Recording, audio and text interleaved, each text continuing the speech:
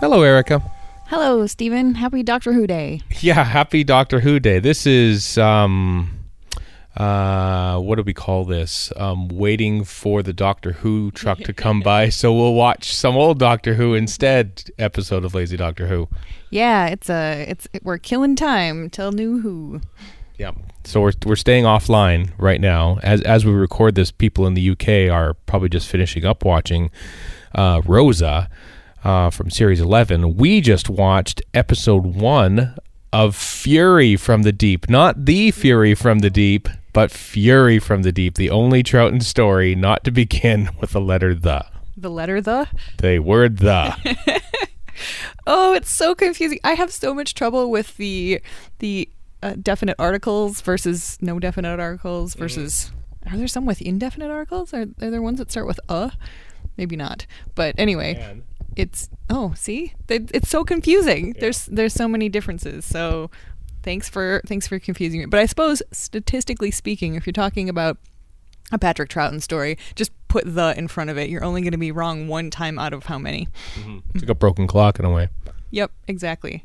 Yeah. So yeah, it started up and I saw the title and I was like, that was my first observation about this story. Because every time you post an episode of Lazy Doctor Who, and not all the time, but sometimes you ask me, is it the Tomb of the Cybermen or the Web of Fear? It says, yep, there's only one that doesn't have it. And so I wondered if you remembered or noticed when it came up. It's like a splinter in my mind. It just like the one that doesn't match. It's the exception that proves the rule. And honestly, I think it would work as the Fury from the Deep. Absolutely, which is why I genuinely thought that's what it was. I was surprised to not see it because I feel like I've heard people say whereas quite often I've heard people say names of any other Doctor Who title. Quite often we leave off the just for, fewer characters on Twitter or to make it easier to say. But I can't believe we've already talked for 2 minutes just about the definite article or lack thereof on this story. Maybe it's the iconoclastic Victor Pemberton who was behind that. He wrote this story. His only Doctor Who story that he wrote. He was script editor for The Tomb of the Cybermen.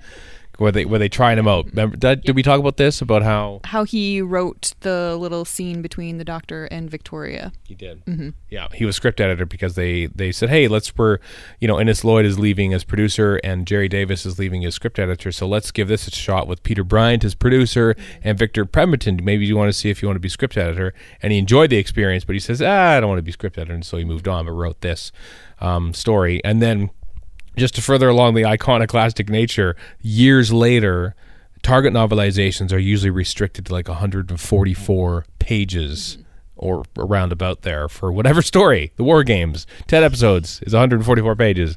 Sontaran Experiment, 144 pages, which is 2 episodes. But Victor Pemberton turned in his novelization for this story, and it was 168 or 170 pages, and the editor said, I can't cut any of this. It's brilliant. So we're publishing it as a slightly longer thing. It even says a brilliant story now, a bumper length Doctor Who novelization on the cover of it. Wow. That doesn't surprise me because I love this first episode. This is so exciting. Oh, do tell. I just, it's a reconstruction, so we can't see everything that's happening. So there's some stuff that's kind of left to the imagination. But one of the things that I'm finding with Patrick Troughton and his crew is that quite often or at least sometimes when they show up, they have how can I put this? My first thought was just, it's like they appear in this very built out world. There's a lot of moving parts. It's like they just sort of drop in and the action is not happening to them, it's happening around them, and they're just showing up and sort of watching it happen. Whereas I feel like a lot of the William Hartnell stories, they were sort of more focused on the actions in the first episode of the Doctor and his companions, what is happening to them, what are they doing to move the plot forward. And in a lot of these stories, they're not. This kind of reminded me of the feeling I got in the first episode of The Macra Terror, where they show up and don't, here's this world that they have appeared in. We don't really understand how it works yet. We don't quite know what's going on, but it's very clear that there is a society that has its own rules and tenets and all of this stuff is happening. And I felt the same way here. Like here they show up, and there's the nice mystery on the beach of the pipe and what's it for and what's it doing, and then they get zapped and brought into this place where there's somebody in charge. There's a location here. There's a location someplace else out on the rig. There's another nearby location where the woman was trying to come from, and she can't. Maggie, yeah. So, and she can't get through. So there's very strict societal rules. It seems like Victor Pemberton did a good job of building this out. I feel like they just landed in a story that was already happening, and we are now, along with the Doctor and Jamie and Victoria, trying to figure out what is happening around them. And of course, it's exciting that the Doctor knows a little bit, or suspects maybe a little bit more about what's really going on than the characters there. So you get that exciting frisson of a feeling like, yeah, the Doctor's our hero. He knows what's happening, or at least suspects a little bit more than anybody else does. And it just, I felt like I was really pulled into the story right away because I want to know what's happening. And a lot of the scenes that I was enjoying quite a bit were even the ones that were happening without the Doctor or his companions. Yeah. Mm-hmm. Interesting. Yeah. Whenever often in these types of stories where, as you say, there's action already happening, you're sort of reliant on the guest cast and characters to sort of tell the story because it's already happening. Yep. And therefore, and the Doctor's the one sort of skulking around outside of it. So we have to depend on these guest characters and actors to sort of outlay the plot and the thing, while in other stories, the Doctor basically discovers it along with us, And I feel like here, too, I didn't have the feeling of the exposition dump. Like, I didn't feel like somebody was, telling us the plot. We were getting little bits of it here and there. Some of it was being literally explained to the Doctor. Who's the guy in, like, the white coat, the nice scientist? Harris, yeah. The husband of Maggie Harris, yeah. Yep. So Harris, he's very nice and he is friendly, and there was a little bit of me that was like, wow, he's really just explaining stuff to the about what's going on there to the Doctor, these people that have just been tranquilized and arrested, and he's about to lock them up. But he's just that I don't mind, because he doesn't seem like he's a security kind of focused guy. He's a scientist, and the best scientists who achieve the most share with other scientists, and that's how science moves forward, under the best circumstances. So so sure, he's explaining what's going on. It strikes me that he feels kind of bad that they were all zapped and tranquilized and stuff. So maybe this is his way of making up for it, is explaining some stuff about where they landed here. Speaking of where they landed, we have to talk about the TARDIS landing on the water and them coming in on a boat, like a little dinghy. They have dinghies, inflatable dinghies in the TARDIS, apparently. Well, why not? Of course. Yep. I mean, the Doctor's carrying a stethoscope. Why not have an inflatable dinghy? True. And the sonic screwdriver makes its first appearance. Oh my gosh, that was so exciting. I flapped my hands with joy. It was amazing. You did? Did you know it was coming in this episode? You know what? Now that I think about it, I guess I remember, some trivia questions. When did the sonic screwdriver first appear? In Fury from the Deep. Right. But I did not remember that when we started watching this. So it was when they got up to the control box, and we can't really see what's happening. So there's just the recon that we're watching had a little strip of text at the bottom that rolled in and said the Doctor can't get the control box to open. And I was like, oh, it's too bad he doesn't have a sonic screwdriver, because then he could just pop that thing right open. And then the Doctor says, oh, I think I'll need to use this. And I was like, oh, could it be? And then it was.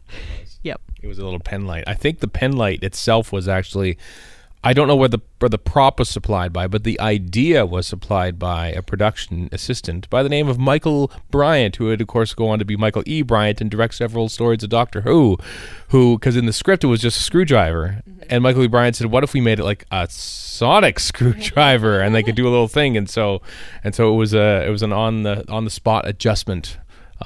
Michael E. Bryant told me this story. He says he's never received any royalty payments for coming up with the idea of sonic screwdriver, because now it's, every child and adult in the world has one or many sonic screwdrivers as part of their collection, and it all started there as sort of a whim on location. Wow. I wouldn't say all children and adults, but plenty of them. Wow, that's amazing. Good job, Michael Bryant. That's really cool. Yeah.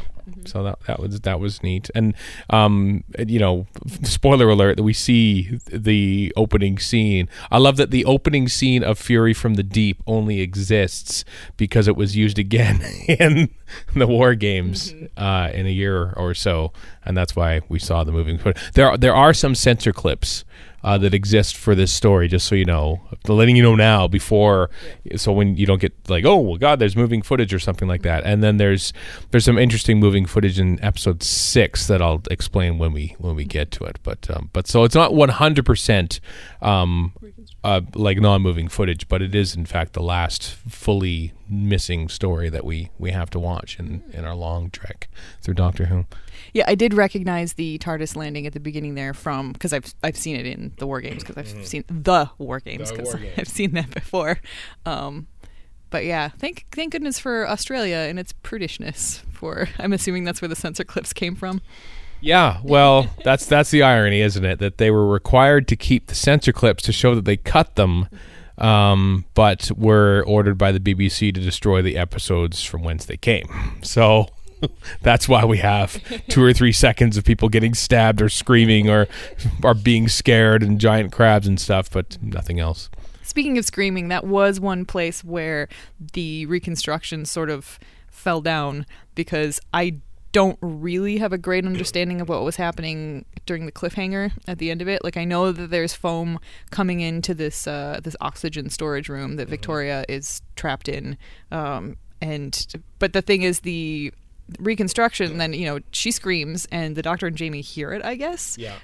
Must not be a very big facility or something, and so then they, like, I guess, are rushing back to go try to help her. I don't know how far they get. I don't know if they get to the outside of the door. I don't know if they're still in the room that they were in with the impeller.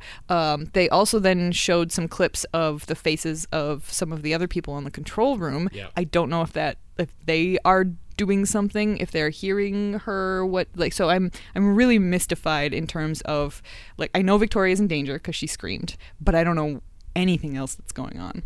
I think it was echoing through the pipes a little bit, just around through the whole. That's why they could hear her. That, I mean, we didn't really get a good layout of the room, the oxygen room that she was trapped in, but I think that's what was happening, is that her screams were reverberating over through the pipes, and indeed over the end credits, which is a very interesting credit scream as well. So I think that's what was happening. Okay, that makes sense. Speaking of Victoria, I quite liked the little bit where they're locked in the bunk room and Jamie's trying to crawl through the grate on the wall, and Victoria is just like, no, just let me pick the lock with my, she's like Proto Joe. That was really awesome.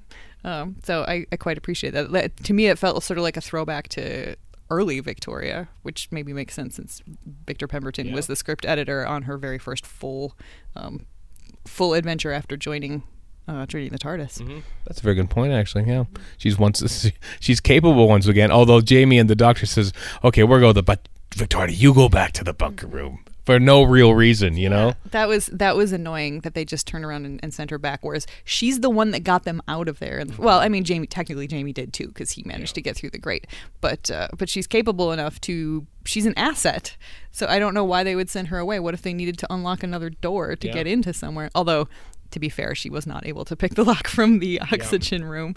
Not all locks are created equal, but that was slightly annoying. My headcanon is that the fact that she has been so meek in the past several stories is why the Doctor is sending her back, because he's worried for her. He doesn't want her to be overly scared, because she's been scared a lot. Right. So he wants her to be safe and less scared. Yeah. I still don't like it. No. You can kind of tell that the sonic screwdriver idea was made up on location and not part of the script, because if he could have opened a little control box on the beach, then surely he could have opened a door with it, but not necessarily. It would depend on the locking mechanism, because at this point it's I know that the animated part that we actually saw movement on was definitely, you said it was not from the episode. They just the people who made the reconstruction for the control box made a little animated thing, but you can see it in the telesnap that the control box is open and there's this big round screw thing sticking up out of it. So it may be a sonic screwdriver, but it's literally just a screwdriver at this point. It can turn a screw, counterclockwise or probably also clockwise, clockwise to open it up. So if the door that Victoria is trapped behind doesn't have a screw in its locking mechanism, there's no reason that this iteration of the sonic screwdriver should be able to get her out. So I'm still okay with that. That's true. This is the fun part of watching Doctor Who from the very beginning, is you get to see the birth of ideas and how they evolve, like where the sonic screwdriver turns up next. I don't remember. I remember it turns up in the War Games, but I actually don't quite remember off the top of my head right now if it appears any time in between now, and they don't add us, we're going to watch it and find out. And then of course, once the 70s start, then it sort of starts taking over a little more, but it's fun watching the early days of stuff in Doctor Who. Yep, it's fun. The actor who plays Harris, do we know him from somewhere else? Because his voice sounds very familiar to me. Not off the top of my head. I do recognize two other actors who will appear in Doctor Who but make their first appearances here. Do tell. I don't mind casting spoilers. Well, the guy who plays Van Lutyens is one John Abineri. I saw his name in the credits, and I was like, John Abineri, that name sounds familiar. I've heard Steven say that before. What else does he do? Well, he's Toby Haydock's favorite actor, okay. And he's been he will be in Doctor Who 4 more times. Wow, okay. No, 4 more times? Or is this the 4th one of 4? I can't remember. Ambassadors of Death, Death of the Daleks, and also Power of Kroll. So I think maybe it's just the 4. He also plays Herne the Hunter in Robin of Sherwood. Ooh, okay, gotcha. Yeah. And Hubert Rees is in this as well, who plays. Speaking of the War Games, he's the sort of officious desk officer who gets. As we talk about the War Games, which we haven't officially watched yet as part of this podcast, but he's in there. You'll recognize him, and then he also is in Seeds of Doom later on. And that's all I can think of right now of who's in this. But and Dudley Simpson's back doing music too, which is very distinctive and very radiophonic in parts. I did not notice the music, which is par for the course for me. Did you recognize the in the background the computer sound effects in the main control room, or the Wotan computer sound effects? I didn't, but I was very much enjoying just like that whole set, that whole room. I really, really liked it. And I'm certain that the sound effects were a part of why I liked it so much, but it seemed very futuristic and technological and stuff. Yep. Awesome. Well, I hear the screeching tires of a truck in the background, so I think that perhaps we've watched one episode. This is fun. I'm glad that we finally got to Fury from the Deep and our last story of reconstructed Doctor Who, for the most part. Official bootleg reconstruction. We have one precious episode of the Space Pirates that exists, and then the rest is left to our imagination when we get to it. But I'm glad you've enjoyed the start of the story. Yeah, it's really exciting. I mean, I don't feel like I've heard a lot about Fury from the Deep, but so yeah, maybe the excitement factor will drop off dramatically from here, or maybe I'll just continue to really love it. I'm excited to find out. You love beginnings. I do love beginnings. Yeah, first episodes of things tend to be my very favorite. So I'm not expecting the second episode to live up to the first one in quite the same way, but I am excited to find out what happens. Well, we'll find out on the next episode of Lazy Doctor Who on the Incomparable Network. Oh, okay. Goodbye. Goodbye.